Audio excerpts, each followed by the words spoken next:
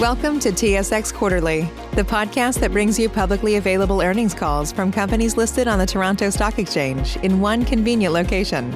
Gone are the days of looking through confusing websites. You'll find the important information right here. Enjoy the call.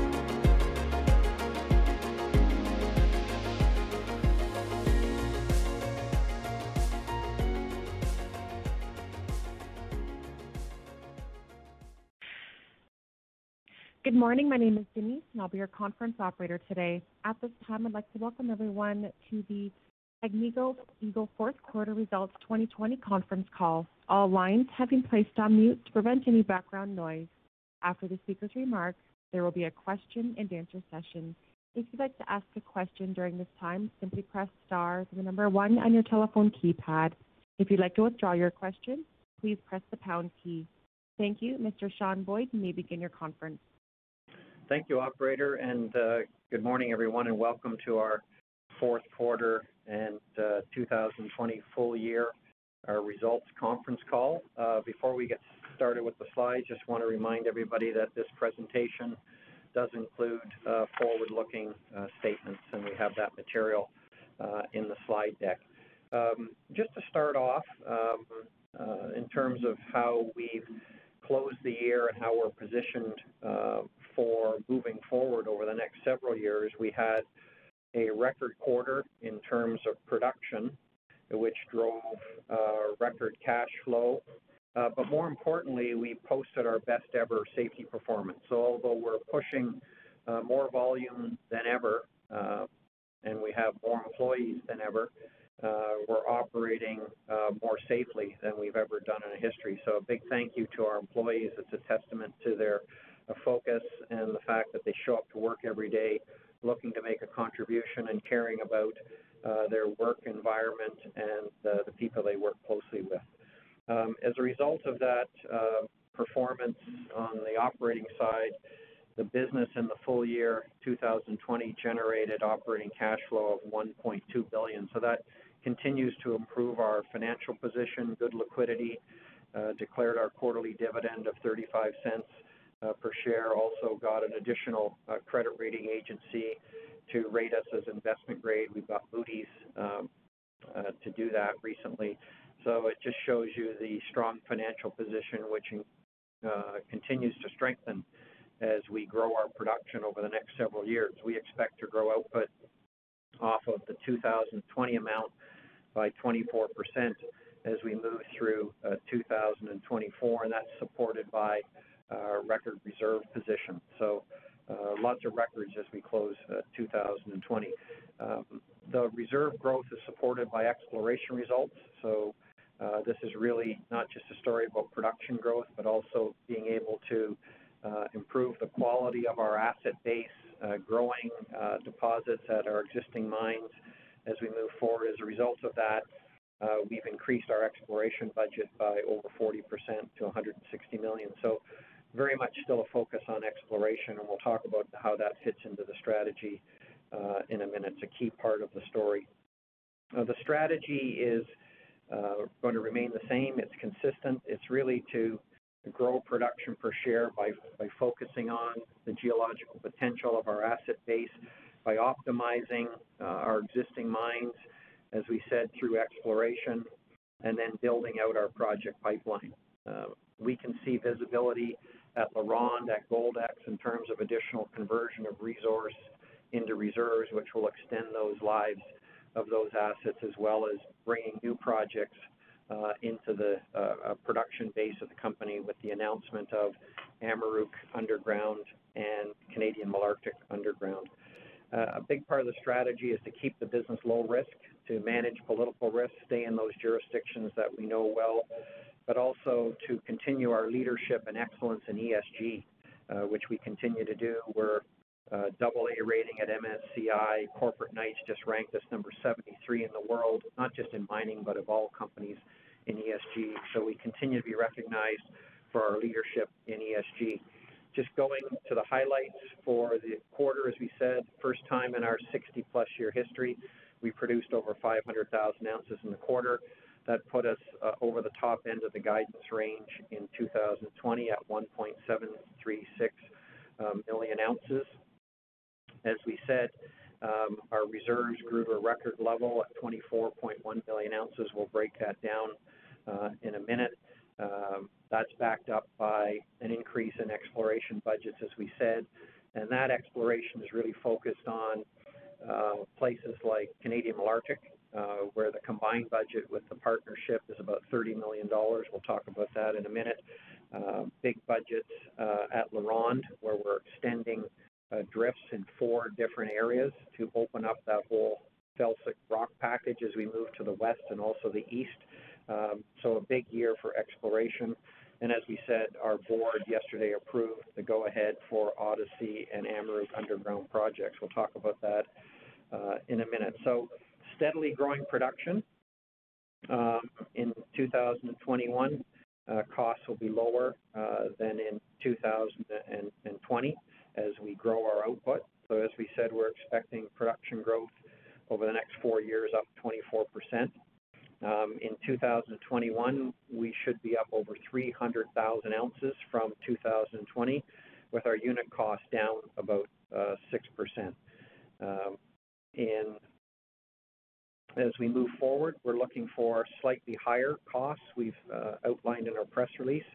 That's largely driven, almost primarily driven, by higher costs at our Amaruq deposit. We continue to get very good cost performance at a number of our mines, particularly in the Abitibi, and we'll talk about that. So it's really the high cost at Amaruq that have tended to skew the overall average a bit higher. Capital expenditures, we're forecasting about $800 million in 2021 as we approved 2 new projects. We're still going to generate significant net free cash flow with that number, and as we look forward on the project pipeline, we're not in a hurry. We're going to stage them, we're going to spread them out, and we're going to keep our CapEx in line with where it's been over the last couple of years as we move forward. We talked about our gold reserves and mineral resources. With the exception of Hammond Reef, all of those reserves were done at $1,250. Hammond Reef was done at $1,350. As we said, it increased 12%. We had over 1 million ounces added at several of our current producing assets, with the balance coming from Hammond Reef. What that number and what these reserves and resources do not include is the reserves and resources that are hosted at the recently acquired Hope Bay project. I'll talk about that in a minute. So we also had maintain a strong resource base, indicated, measured and indicated 15 million ounces, inferred 23 million ounces. So a strong reserve and resource base that supports our ability to continue to grow our output. In terms of the near-term opportunities, we have several. Kittila has had a good year. They produced record amounts of gold. They continue to ramp up their annual throughput. Last year, I think it averaged 1.85 million tons a year, going to 2 million tons per year.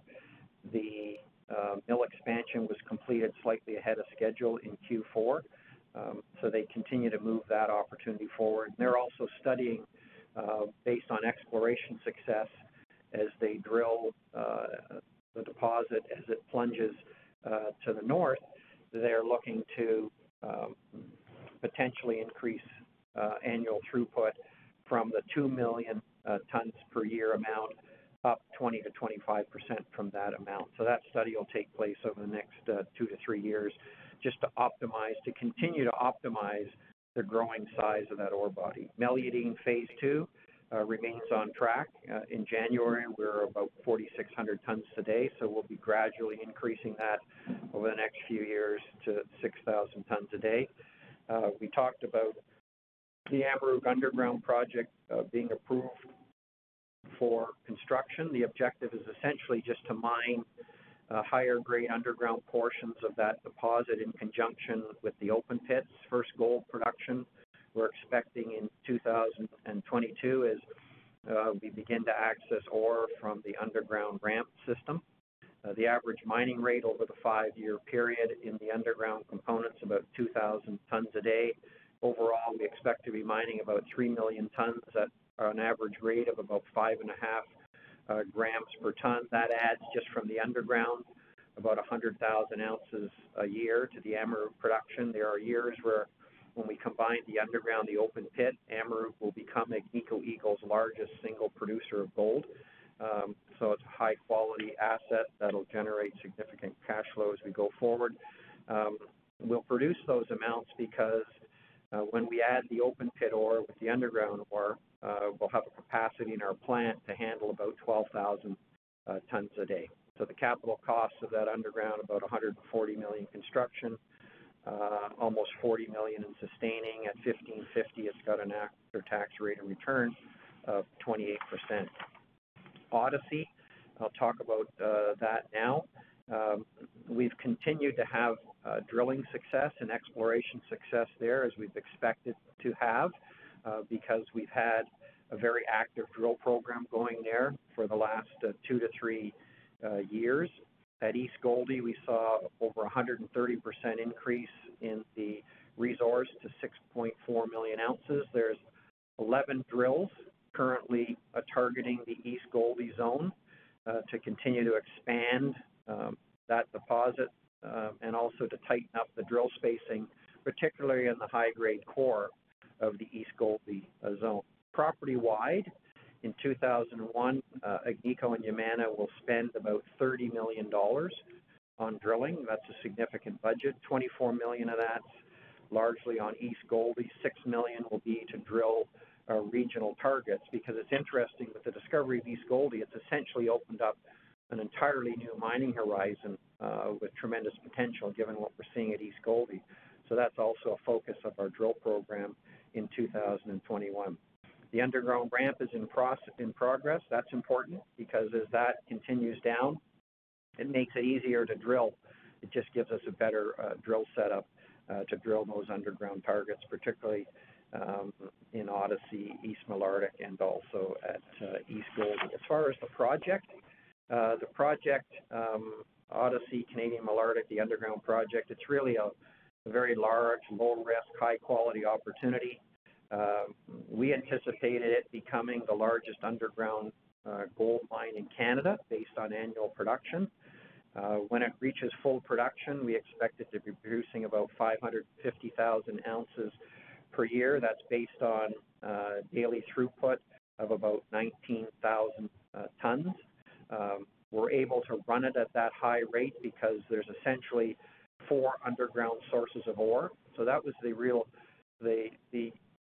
game changer, let's say, on this whole project was really the discovery of East Gouldie, because that just opened up a much bigger, higher grade, additional source of ore, which when you combine it with Odyssey North and South and the old East Malartic area, you get volume. And it's the volume that's really made this work in terms of the size underground.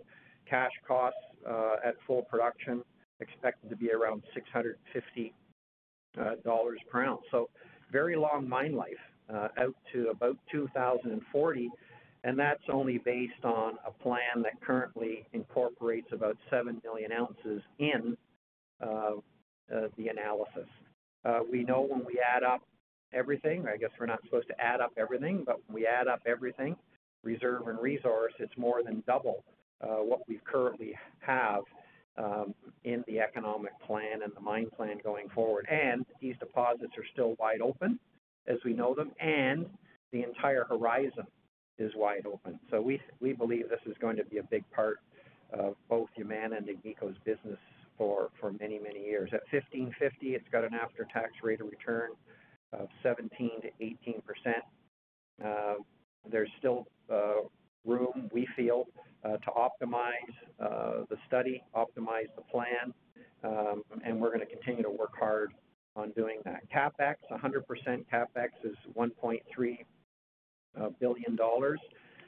But from the period from 2021 to 2028, which is really the construction phase, during this period, we would expect to produce over 900,000 ounces at a cash cost of about $800.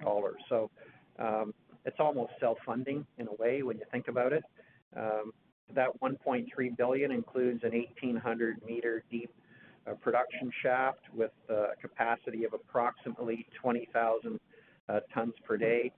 As we said, we'll phase in production over several years, beginning in 2023, late in 2023 from the ramp. With the shaft, we expect to commission the shaft in 2027. And as we said, full production we expect at around 19,000 tons a day as we ramp up the underground mine, including East Goldie, which is the deepest of the 4 sources of ore, by 2031. As we said over the last little while, we're comfortable making this production decision now based on resource because from a cost perspective, the numbers are solid. Many of the design criteria and the parameters that are being used in this study are very similar to Agnico Eagle's existing operations in the region. And when you combine that confidence in the fact that we're dealing with live cost data and experience at Canadian Malartic, we've got good confidence in the production plan and in the cost estimates. As far as the project pipeline, we continue to optimize the project pipeline. As we said at the start, we're in no hurry to build these. We're just focused on continuing to add value to these assets through exploration and through updating studies, employing innovation. As we think about innovation on certain projects like Hammond Reef, we're looking at ore sorting.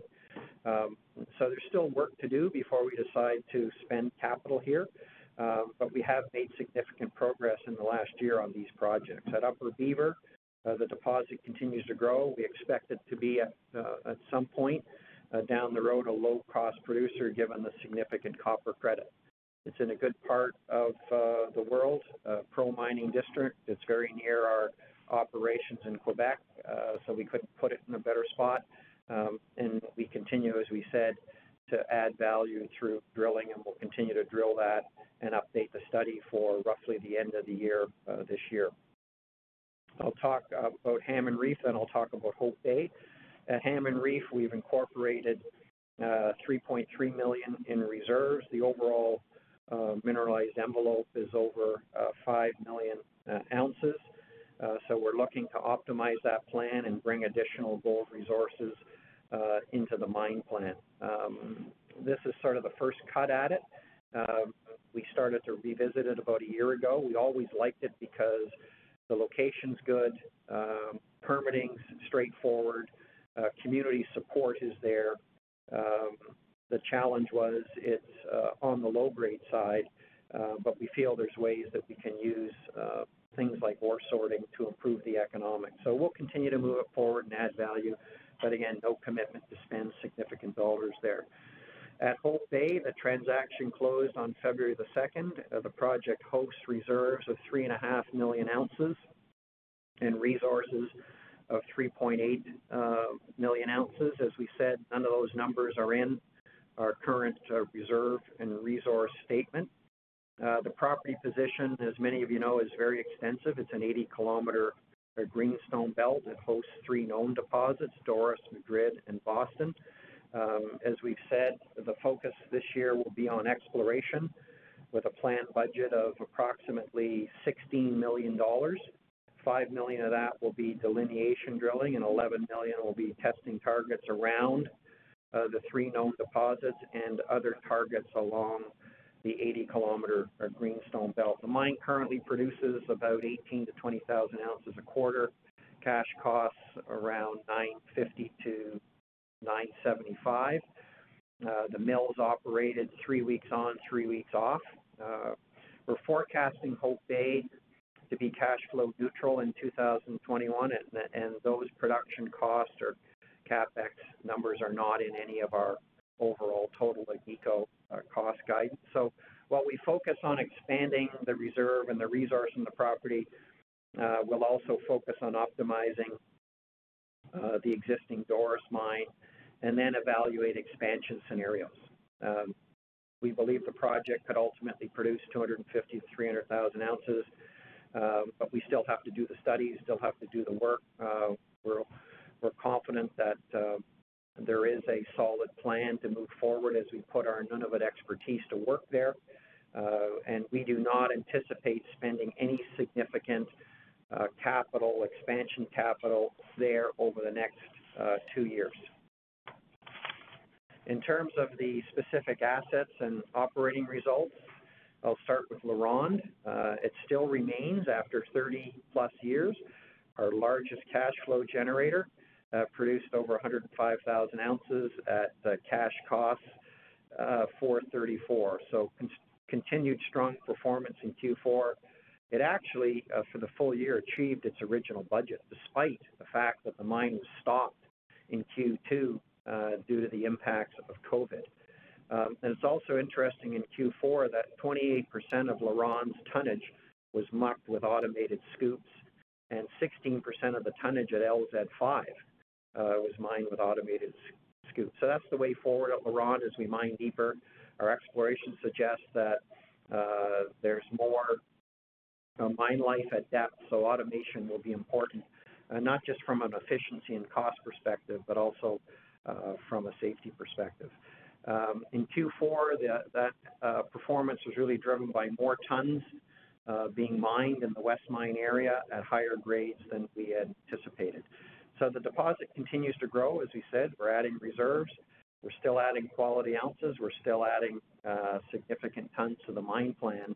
We'll talk about the exploration shortly. At Goldex, record quarterly production, about 40,000 ounces at cash cost below $600 per ounce. We averaged in excess of 8,000 tons a day.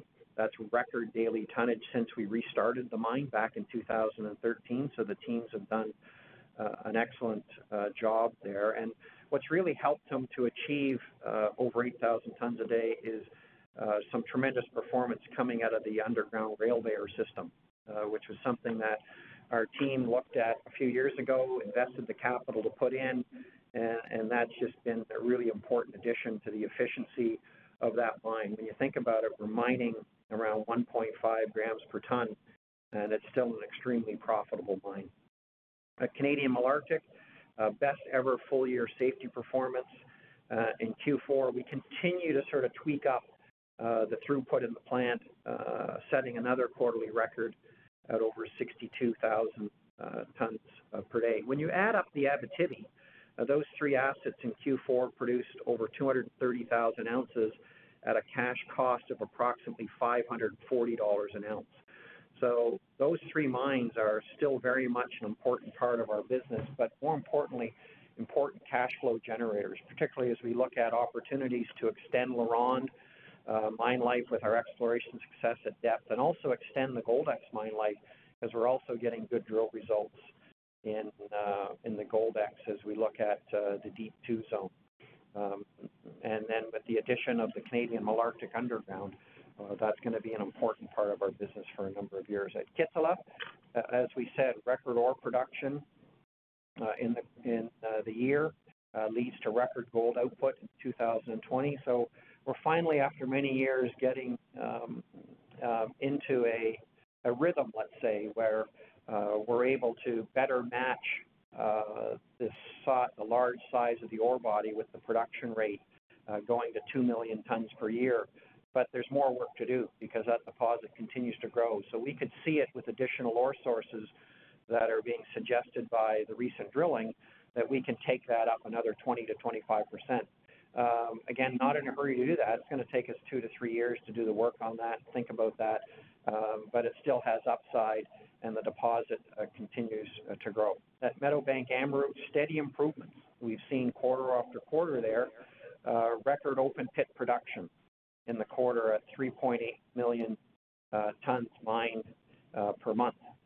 So they've done a good job with the maintenance and availability of equipment and steadily improving that operation over time. And with the addition of the higher grade underground ore, that will become a much more significant producer of ours. We still need work on the costs. The costs are higher based on strip ratios as we move into the next couple of years. We'll come down as we get to 12,000 tons a day with more high grade as we move into 2024. But we still need to do some more work on the cost side. At Meliadine, record quarterly safety performance, another strong quarter, another strong operating and production quarter, 90,000 ounces at approximately $650 an ounce cash cost, but a very good operating margin quarter and cash generating quarter at $108 million in the quarter. So that's our second biggest contributor next to LaRonde, even more than Canadian Malartic. So again, we're going to continue to expand that, so also an important part of our business going forward. And Mexico, steady operations and good cash generation continuing from our Mexican operations. Just quickly touching on the financial highlights. I think what struck me, being here for 36 years, as record cash provided by operating activities of over $1.2 billion. 20 years ago, late 90s, our revenue was only $50 million. So it's a testament to our strategy of adding small pieces and turning them into meaningful parts of our business, and doing it while keeping our share count down so we can generate per share returns to our shareholders. That strong cash generation improves our financial flexibility, strengthens our investment grade credit rating, where we added Moody's to our list of credit rating agencies. Our cash position grew $400 million at the end of December. Again, low share count after 60 plus years in the business, and a debt maturity schedule that's extremely manageable as we look forward. Dividends are still an important part of our story. We've paid them for 38 years. Given our production growth, given how we see the ability to extend some of our major mines, given the recent projects that we've just announced approval on, which when you look at Amaruq Underground, very long life, we expect to be in a position to continue to increase our dividends as we move forward and grow the output in this business. So I'll just quickly summarize, and then we'll open it up for questions. So essentially a strong close to 2020, which we anticipated. We expected, based on coming through the challenges of Q2, we did do a lot of important work in that quarter to position the assets for the strong second half that we did deliver. So that was not only important for the cash generation, but also important to set us up for continued growth going forward over the next 4 years, as well as positioning projects beyond 2024 to continue to grow and continue to add value. No change in our appetite for geopolitical risk. We're comfortable sort of where we are. We continue to be focused on not just to do the right thing on ESG, but to be a leader in ESG. We haven't really talked much about how much contribution we made to our communities during COVID, but that's certainly being recognized by federal governments in the countries we operate in. I'll just sort of close off on exploration, because it has our success there is really forced us to rethink sort of the 10 to 15 year production profile versus where we were about 3 years ago on that. And a lot of that has to do with our strategy all the time is, we want to know what we own. We want to know what we own as early as we can. And that's why we have a history of drilling deep holes to understand, whether those deposits do continue. That's how we're here talking about Canadian Malartic Underground. There was a deep target that wasn't in the budget that we put in the budget after a mine visit to say, look, our history at LaRonde tells us that it's important to understand when you have a geological structure that's wide open, how deep it goes. And so we're seeing that at Kittilä now. We're seeing that continuing at LaRonde, where we're, after 30 plus years, we're producing more gold than we ever have and generating more cash than we ever have, and we're still finding more gold. And as a result of that, we're going to invest in 4 exploration drifts to move to the west, to go into the old Barrick ground, because that same felsic package of rocks that host all the LaRonde world-class ore bodies also exists on that land package to the west. So we're going to open it wide open to see what's there. But we're also going to drill to the east, where we've got some high value net smelter return drill holes on a zinc zone, the reappearance of the 20 North zinc zone. So a lot happening at LaRonde, which bodes well for the future of our largest cash flow generator. Kirkland Lake, Upper Beaver continues to grow. So we're confident that's a mine at some point, but again, we'll update our study later this year and we'll decide how we can fit it in. Pinos Altos in Mexico continue to get good drill holes at the satellite deposits and at Santa Gertrudis, so we'll work those in to our production plan going forward. So essentially, from a strategic standpoint, we're just going to continue to focus on what's worked very well for us for many years. We're going to optimize and realize the full potential of our existing mines with a distinct exploration focus because it's adding really good value for the dollars we're investing in exploration. We're going to work the project pipeline. We're fortunate we have a solid project pipeline. We added Hope Bay. We like it long term. We think it's going to grow well beyond the current reserve and resource. We're going to work that pipeline in a steady, consistent manner. And where appropriate, we're going to add high potential projects that have excellent geological potential in parts of the world where we have good skills. We've done that since 2005 when we started buying assets like Kittila, like Pinos Altos. So it's worked well for us in terms of creating per share value, and we're going to continue to do that. So, operator, I'd be happy to open up the line. We've got our full team virtually here and happy to answer the questions we get from the callers on the line. Certainly, ladies and gentlemen, to ask a question, please press star, then the number 1 on your telephone keypad. We'll pause for just a moment to compile the Q&A roster. Your first question comes from Tyler Langton with J.P. Morgan. Your line is open. Good morning. Thanks for taking my question. Just had a question on Amaruq. I guess for in 23, you're kind of guiding to total production at Meadowbank of like around 415,000 ounces, with around 100 from the underground and then a little 300 or so from the open pit. And I guess post 2023.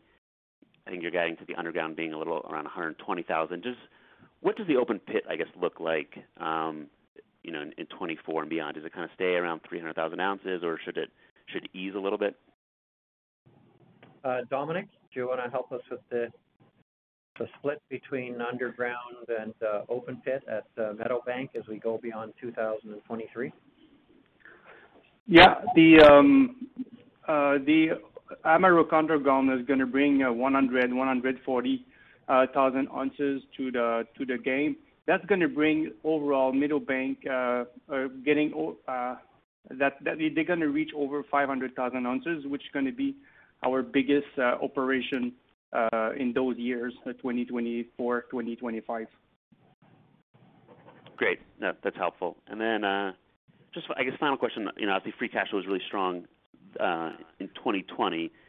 When you look to 2021, outside of I guess sort of earnings and capex, are there any items like I guess taxes or something like that could sort of have an impact on the free cash flow profile this year?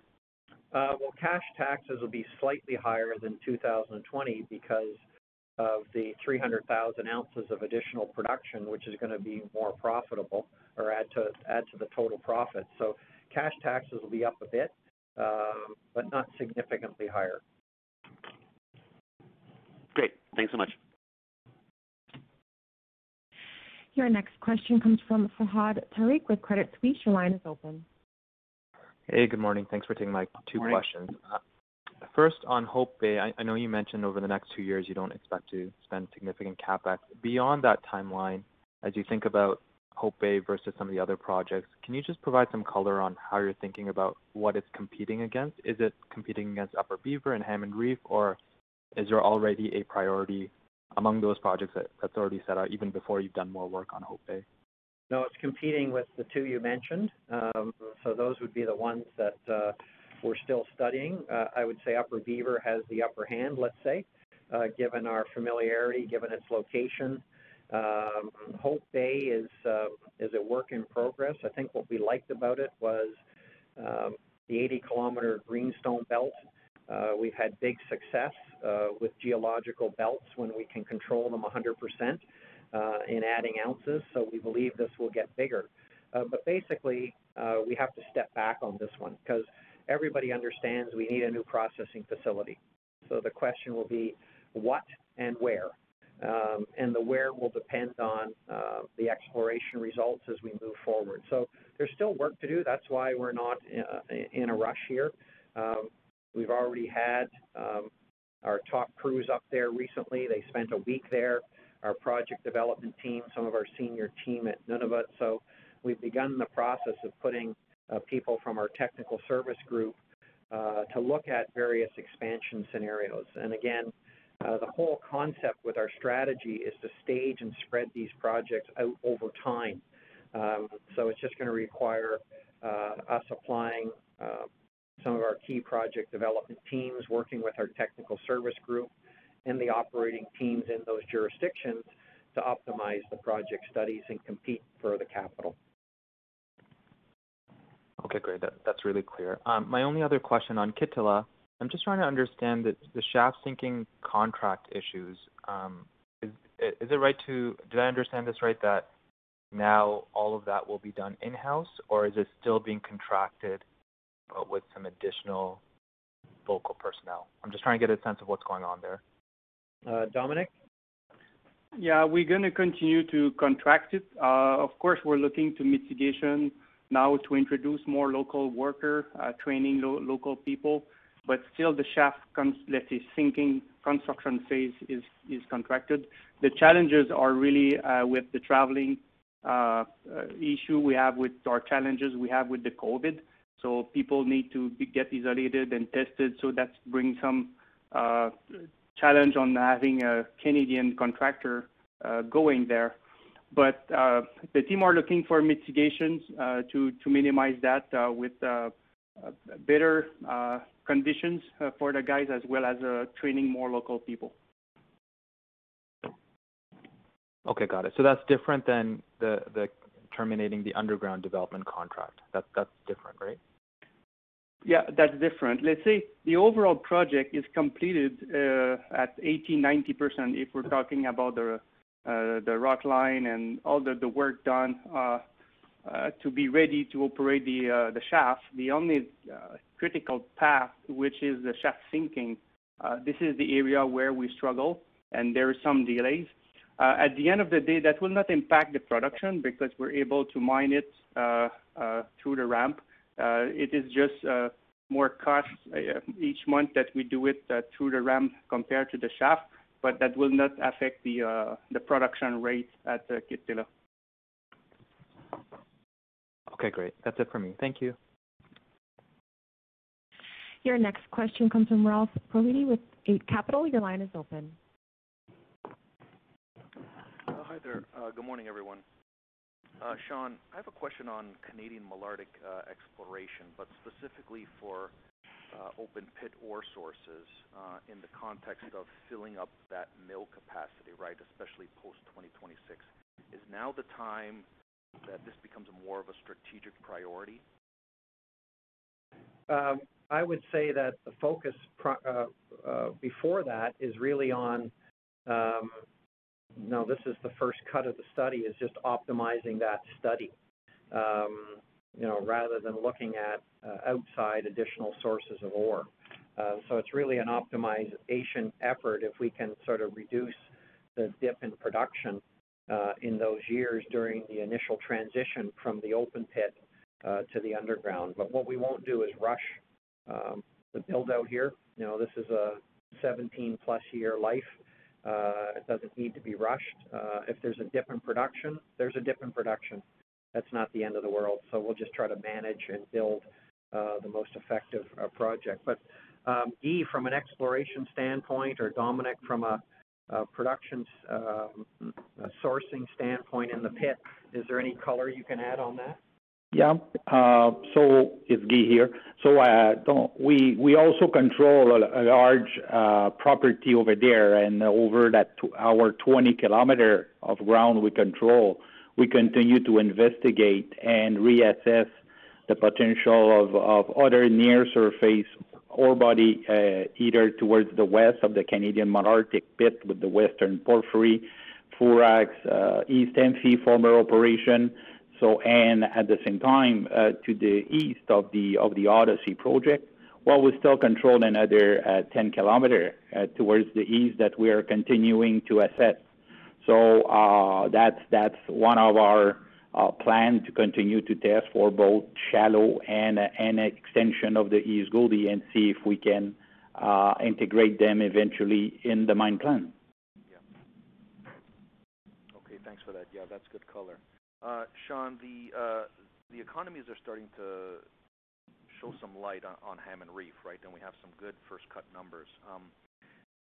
But it doesn't seem like it maybe meets the Agnico investment criteria right here with this study in terms of IRR. First of all, do you think it could get there? And particularly with respect to the CapEx number of $1 billion, is this something you'd be open up to partnering up on? Yeah, or selling it. Yeah, we're open-minded on that one. What we like about it is it was a throw-in the Cisco deal in 2014, and we bought the other half for $12.5 million. So we've had a lot more value than what we paid for it. And so the only question now is how do we realize on that value? So we're open-minded with respect to Hammond Reef. Got it. Well said. Thanks very much. Your next question comes from Josh Wolfson with RBC Capital Markets. Your line is open. Thanks. A couple questions first on the capital. I know the number that's been outlined is really just indicative of that 750 to 800. We have some details in the release on Amaruq Underground and Malartic, but the indicative guidance, I guess, implies roughly $400 million on the project side. And sorry, I have a greyhound crying next to me. And then, I guess I'm just trying to fill the gap in terms of what where the rest of that could come from, as the release said there was no Hope Bay in there either. Well, we've just put sort of a hold on things because we expect at some point we'll advance Upper Beaver. So all that is sort of a bookmark to allow us to move those projects forward that are in the pipeline in a very steady and staged manner.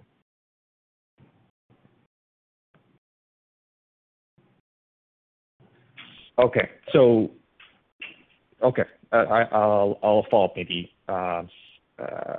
directly. My other question is for LaRonde. Guidance for the year looks somewhat lighter versus what the operation has already been doing the last couple of quarters. Is that just conservatism that's been incorporated, or is there a change in sequencing? Not really a change. I think it's just being generally conservative there. We did have an upgrade in the West Mine area in Q4, so we don't have that all factored in. Okay, thank you very much. Your next question comes from Jackie Przybylowski with BMO Capital Markets. Your line is open. Thanks very much. Good morning, everyone. I guess a couple questions. I'll start with Hope Bay.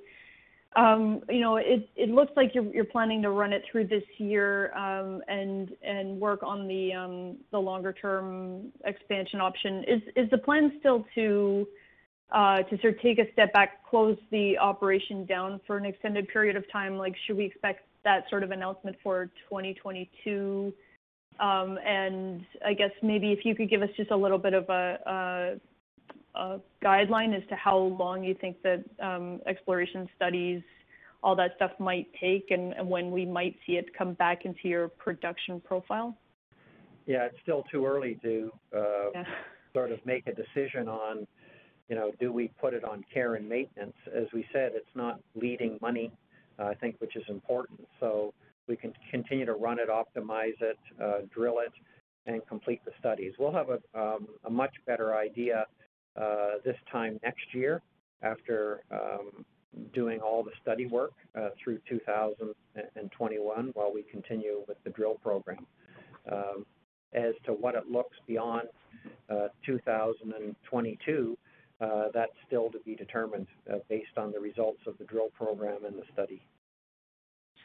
Okay, got it. So we'll wait and see, and hopefully next February we'll have a bit of a clearer picture. That sounds great. Yep. A similar question maybe on the Malartic Underground.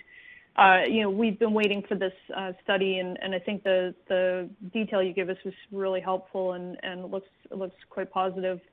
Where's the next information flow, or where's the next data point that we should be watching for from here? It kind of feels like we're going to be in a period of drilling, ramp development, that kind of thing. Is there more news flow that you're expecting to release to the market in 2021?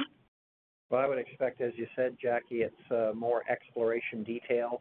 As we said, we have the combined partnership budget there is $30 million, with 24 of that on East Goldie, which is wide open. So we would expect the news flow to be on those exploration results on East Goldie, and as we drill the structure along the trend, and we'll continue to always optimize and revisit the study and look for ways to improve and look for ways that maybe we can minimize the production dip during that transition from the open pit to the underground. But there's no timeline for information flow on that. So, but there will be on exploration because of the size of the budget and the fact that there's 11 drills going on the site. Got it. Thanks very much. One final question. I know 2020 was a challenging year for your operations for COVID. Certainly, we're not out of the woods yet. It sounds like there's still some lingering effects in terms of travel restrictions and things. How I guess mostly related to your more remote operations in Nunavut. How are you coping at the moment with COVID? Are you starting to think about bringing the local workforce back? Is there an increased risk of COVID up there at this point, or are things getting better? Can you maybe just give us a broad update in terms of the operations? Yeah, the vaccine's there now in Nunavut, I think, which is important. Great. So that bodes well, and that will be sort of a key part of the decision on bringing the workforce back. So we've been very patient on that because of the risks to the community, as we said from the start, that we wanted to make sure that Agnico Eagle wasn't causing or bringing virus up to Nunavut. So. Yeah, sure. But I should say in Canada we've got 5 testing labs going now. So we started testing early. We've continued to expand our testing capabilities, and we're using that to help us manage sort of COVID now. Okay, that's perfect. I'll leave it there. Thank you very much, Sean. Okay. Your next question comes from Greg Barnes with TD Securities. Your line is open. Yeah, thanks. Sean, I just want to get a clearer picture of Amaruq and the Meadowbank complex. Costs will remain high for the next couple of years. They'll come down as the underground comes on. The underground, I think, mines out in 2026. Just what happens near term, medium term, and longer term at Amaruq, both production and costs?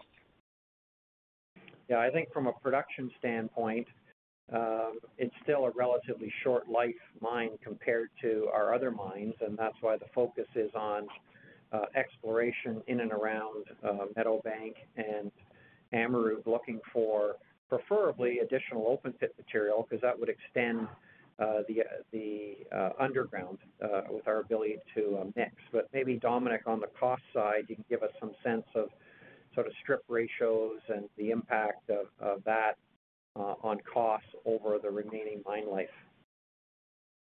Yeah, we're going to see some fluctuation on the costs, and it's a lot driven by the stripping ratio and the grade through the sequence. 2021 strip ratio is going to be more around 7-ish, better than 2020, where we were more around 11. So that's going to be helpful. What the impact is when strip ratio is lower, you're building stockpile, that's helped. And when stripping ratio is higher, then you need to consume stockpile. So that's impacting the cost. But overall, the Amaruq underground is bringing a positive impact. It is higher grade material, and all the fixed costs are already paid. So that's going to improve the costs at the site. And also, we've launched a new optimization. Let's say we've called it the strategic optimization at the site, where they've beefed up the team to look to different way to improve it, mainly on the contractor side, rental side, on the logistic inventory. They've been through the Nunavut. Both divisions have been through an expansion phase. Now, in last year, they're doing their units, so that's the first step. Now, as this is more stable, we're really transferring to an optimization side, and I think there is room to improve there. We're going to see. We just need to let the team some room to optimize their operation. So we have a big bump in production in 24, 25, and then 26 after that. Is Amaruq finished after 2026 at this point? Yeah, at this point we go up to 2026. As Sean mentioned, we still have good resources underground under the permafrost because we keep the mining in the permafrost for the Amaruq Phase 1, Amaruq Underground Phase 1. Exploration, and maybe Guy could give a flavor on that, but exploration are still ongoing. The best dream will be to find another pit that we have all the infrastructure to manage that, and to continue to mine with the higher grade coming from underground. But up to now, this is what we have the resources reserved at Amaruq. Okay. And just secondarily on Upper Beaver, Sean, it does sound like that's leaked up the queue. Effectively, it looks like it's going to be the next operation after the Malartic Underground. Timing on studies or any kind of decision on that one? Oh, well, it'll be later this year when we get the study. So decision would be sort of maybe this time next year, depending on the results of the study. Okay. Great. Thank you. Your next question comes from Carey MacRury with Canaccord Genuity. Your line is open. Hi, good morning, everyone. Sean, as you mentioned, you said the PA resource is about half of the total resource outline there. Is that more of a function of drill spacing or the economics on some other deeper ore potentially? You're referring to Canadian Malartic Underground? Yes. Yeah. Well, the bulk of it's East Goldie, and so the balance of it would be East Malartic and Odyssey North and South, which are lower grade. So we fully expect that as we optimize the plan that we'll be able to add some additional ounces to it. And also we would expect East Goldie to continue to grow. So as we said, this is the results of the first study, let's say, and which remains to be optimized as we look at adding additional resources to the mine plan. And then maybe just again on extending the open pit. I know your reserves are at $1,250, but 3 years down the road, if we're in a $2,000 price environment, is there a bigger pit shell potentially at the open pit, or is it sort of not that sensitive to the gold price? At Malartic? Yes. Yeah, I don't think there's much room to expand the open pit. The future there will be the underground. And so certainly a higher gold price bodes well for some of the lower grade material in the old East Malartic area. So we'll certainly be looking at that as we continue to drill it and as we continue through the construction phase. The underground infrastructure, I think, will be important. That's what was really something that turned LaRonde from a small mine into a large mine, is the underground ramp and shaft gave us access to drill the deposit. So I think we'll probably see in this instance getting better access to drill it gives us the potential to add more resources and do more effective conversion of the resource to reserve. Some of that resource is only drilled at 150 meter spacings. So as you said in your question, part of why it's not in the plan is we still need to do some more drilling and tighten up the spacing. And then maybe just one more for me. What do the processing costs look like at when you're running at 19,000 tons a day versus today at 55 or 57,000 tons and G&A per ton? Can you get some color on the unit costs?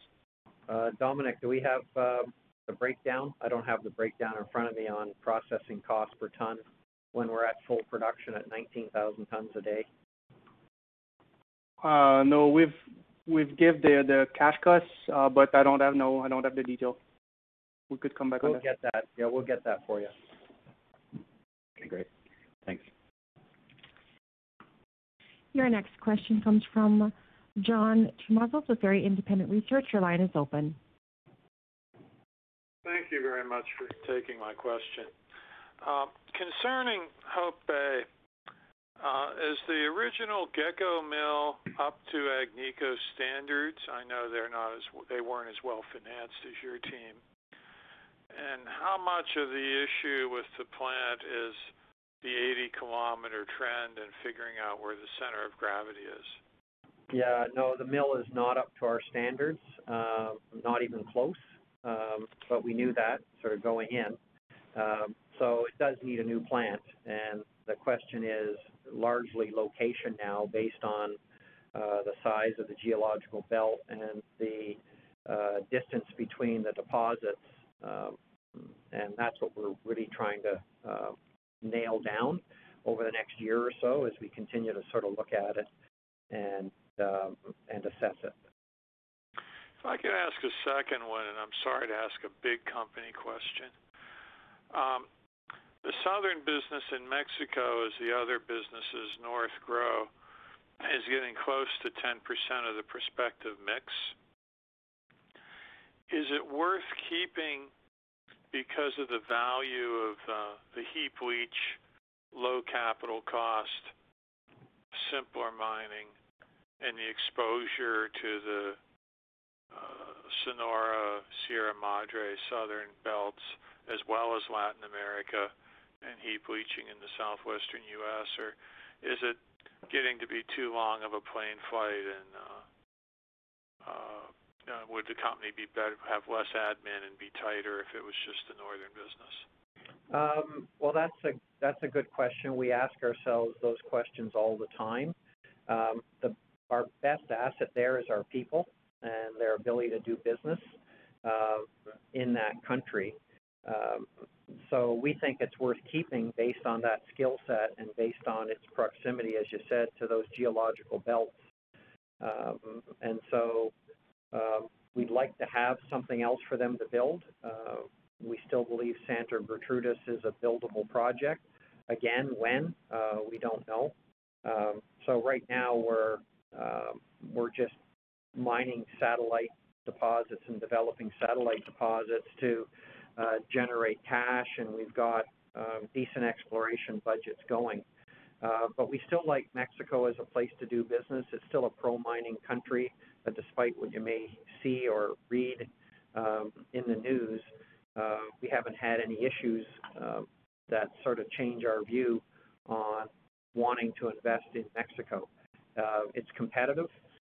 There's no doubt about it, but we think we have a competitive advantage just based on the skill set there. So it's still important for us, but it clearly needs a pipeline that it doesn't have, that the northern business does have. And from a management perspective, it's not difficult to manage because it's almost self-managing. The leadership team there has done an exceptional job, and it's not something that eats up a lot of senior management time. Thank you. Congratulations. Paul Penn is up in heaven doing a backflip, Sean. Okay. Great job. Thank you. Thank you, John. Your next question comes from Anita Soni with CIBC World Markets. Your line is open.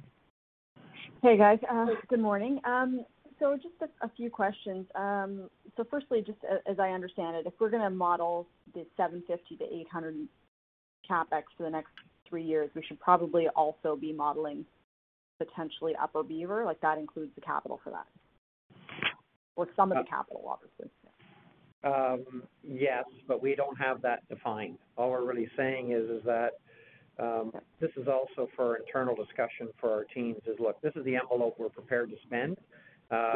You do the analysis on the projects, and we'll decide whether it meets the investment criteria and whether it meets the risk profile to invest in it. So all we're saying is we've left room in the event that we have a positive production decision for something like Upper Beaver. Yeah, and then also just a sort of financial question, just to confirm, that does include your capitalized stripping number, right, as well? Sorry, capitalized exploration. I keep doing that. So yes. Capitalized exploration. Yes. Yeah. Yes. Okay. All right. And then the second question, LaRonde grade. So I noticed, when I did my sort of reserve analysis and depletion that you actually added even higher grades again, and overall the mineral inventory went up at higher grades. So can you talk about exactly where you found that exploration success at LaRonde? Yep. Guy, Yep. Can you help us with that? Yep. So basically, as we discussed over the last couple of quarters, with the high grading effect we were seeing of the LaRonde mine, so we've been investigating on our reconciliation, and basically found out that we were a bit too conservative. We're applying, to low capping limit to the high grade assays we were getting in the deposit. So we've basically loosened a bit our capping, and even still, I think we've been running a couple of assumptions, and even with that higher assays capping approach, we still cannot reconcile. We're getting more gold than what our predictive model. So we've taken a little bit of that, plus with the success we're having at LZ5.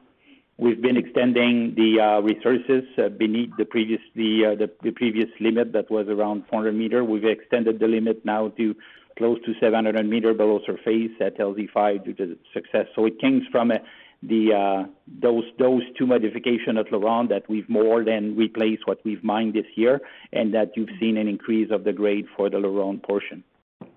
Okay, and then so that leads me to a little bit on the byproducts. Have you use the same kind of parameters on the byproducts? I mean, I noticed you guys always tend to do a little bit better than what you say at the beginning of the year for your byproducts, and I'm wondering if it's suffering the same kind of capping. Nope, no change to the byproduct estimation, neither any of them. The only change was on the gold. Okay, all right. So, and then just in terms of the Canadian Malartic royalty. So, understanding that your partner reports their total or their unit cost a little differently. So that 5.5% royalty, that should be on just the Canadian Malartic or the Odyssey project underground material, right? And then if we were to, just look at the Barnat and Canadian Malartic pit, we would kind of take the costs that you guided to on a unit cost basis for that material, but not have to include a royalty. Is that correct? Yeah, I'm not sure I follow that. The royalties in the cash costs on all the current production and will be on the underground production as well. I guess what I'm asking is, I thought my understanding was that the way you guys report your unit costs, you already include the royalty within the unit cost. Yes. For the open pit, but here in the underground, you've split out the royalty because Yamana doesn't actually do it the same way as you guys do. Brian, I don't know if Brian can help us with that. It's okay. We can take it offline. Yeah. Okay. All right. That's it for my questions. Thank you very much. Okay. Thanks. Your next question comes from Matthew Murphy with Barclays. Your line is open. Hi. Had a question on costs, and your AISC, you're going to be in the high 900s. I guess, last year, this time, it sounded like they were going to come down near term. Now it's sounding like they'll be flattish. So I guess two parts to the question. Number one, what has changed that's keeping that elevated? And number two, if we look beyond 2024, all else equal, do you have kind of a range you want to get to on AISC? Yeah, it's really largely Amaruq. Amaruq has two high-cost years, 22 and 23, and then it goes lower. So that's what sort of drove the all-in, because the cash costs go up there, drives the all-in sustaining costs up as well, and they come down after that. And do you have a level that you can talk about for 2025, No. 2026? No? No, we're not guiding that far out. Okay. And I guess maybe as a related question, has the experience at Amaruq changed the way you think about satellite opportunities in and of it? No, I think that's a function of sort of longevity of that asset. It doesn't have the longevity that Meliadine has. So we are fortunate with the exploration success at Amaruq to provide higher grade underground ore. So it's really volumes that work well there, and volumes in terms of tonnage that work well. Trucking does add costs, and that certainly our trucking costs are a bit higher based on sort of availability and reliability of equipment. But it's really grade that's driven the unit cost. The grade's been a bit lower than what we expected it to be. Okay, thanks, Sean. Your last question comes from Tanya Jakusconek with Scotiabank. Your line is open. Great. Good morning, everybody. I just wanted to circle back to Amaruq. I know, Dominic, we talked about the mine going till 2026, and there is underground potential further there. But my understanding is that you just can't run the underground without having open pit. So maybe, Guy, number one, is that correct? Like 2,000 tons a day from the underground is not going to support that complex? Yeah, that's correct. Yeah. Maybe, Guy, can you talk about the exploration focus for open pit material on this property? Yep. That's something we are pursuing year over year, investigating, especially along the infrastructure, either the road that connects Baker Lake to Meadowbank or from Meadowbank to Amaruq. And we basically continue target identification and target testing. And, year after year, we're generating good targets. Unfortunately, we're not making discovery of something like Amaruq every year, but it's not a lack of effort, and the emphasis remains there at generating new targets, testing them, and we'll provide an update as soon as we hit something. And what's the budget, for this year? Generally speaking, we are allocating 20 to 30,000 meters for regional exploration, both for Meliadine and Amaruq. And then in terms of allocation, depends how things will unravel. So but you can assume that something like 20,000 meter regional. It's detailed in the news release, but 20,000 meter generating new target around Meadowbank, Amaruq. Okay. Maybe for Sean or Dominic, maybe just a bigger picture. What if we don't end up finding anything here? Can your infrastructure, some of your equipment, people, be used at Hope Bay? Potentially, yes. Potentially. Okay, so the mill could be movable and trucks and et cetera.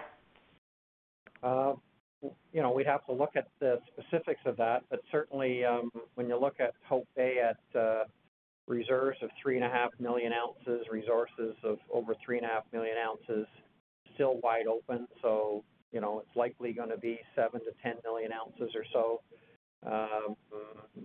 We bought it because of its location and its geological upside and our skill sets to operate in that area.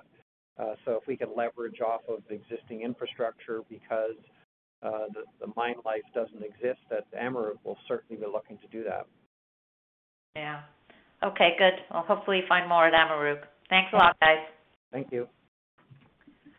Now let's turn the call back over to Sean Boyd for closing remarks. Thank you, operator, and thank you, everyone, for the questions. And if there's any other follow-up information you require, please get in touch. We'll be happy to help. Thank you. This concludes today's conference call. You may now disconnect.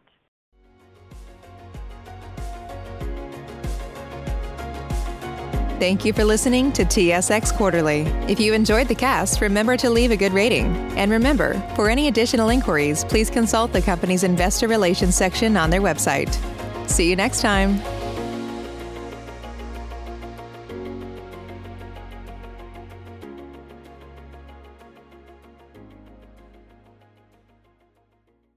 Save big on brunch for mom, all in the Kroger app. Get 16-ounce packs of flavorful Angus 90% lean ground sirloin for $4.99 each with a digital coupon. Then buy 2, get 2 free on 12 packs of delicious Coca-Cola, Pepsi, or 7-Up, all with your card. Shop these deals at your local Kroger, less than 5 miles away. Or tap the screen now to download the Kroger app to save big today. Kroger, fresh for everyone. Prices and product availability subject to change. Restrictions apply. See site for details.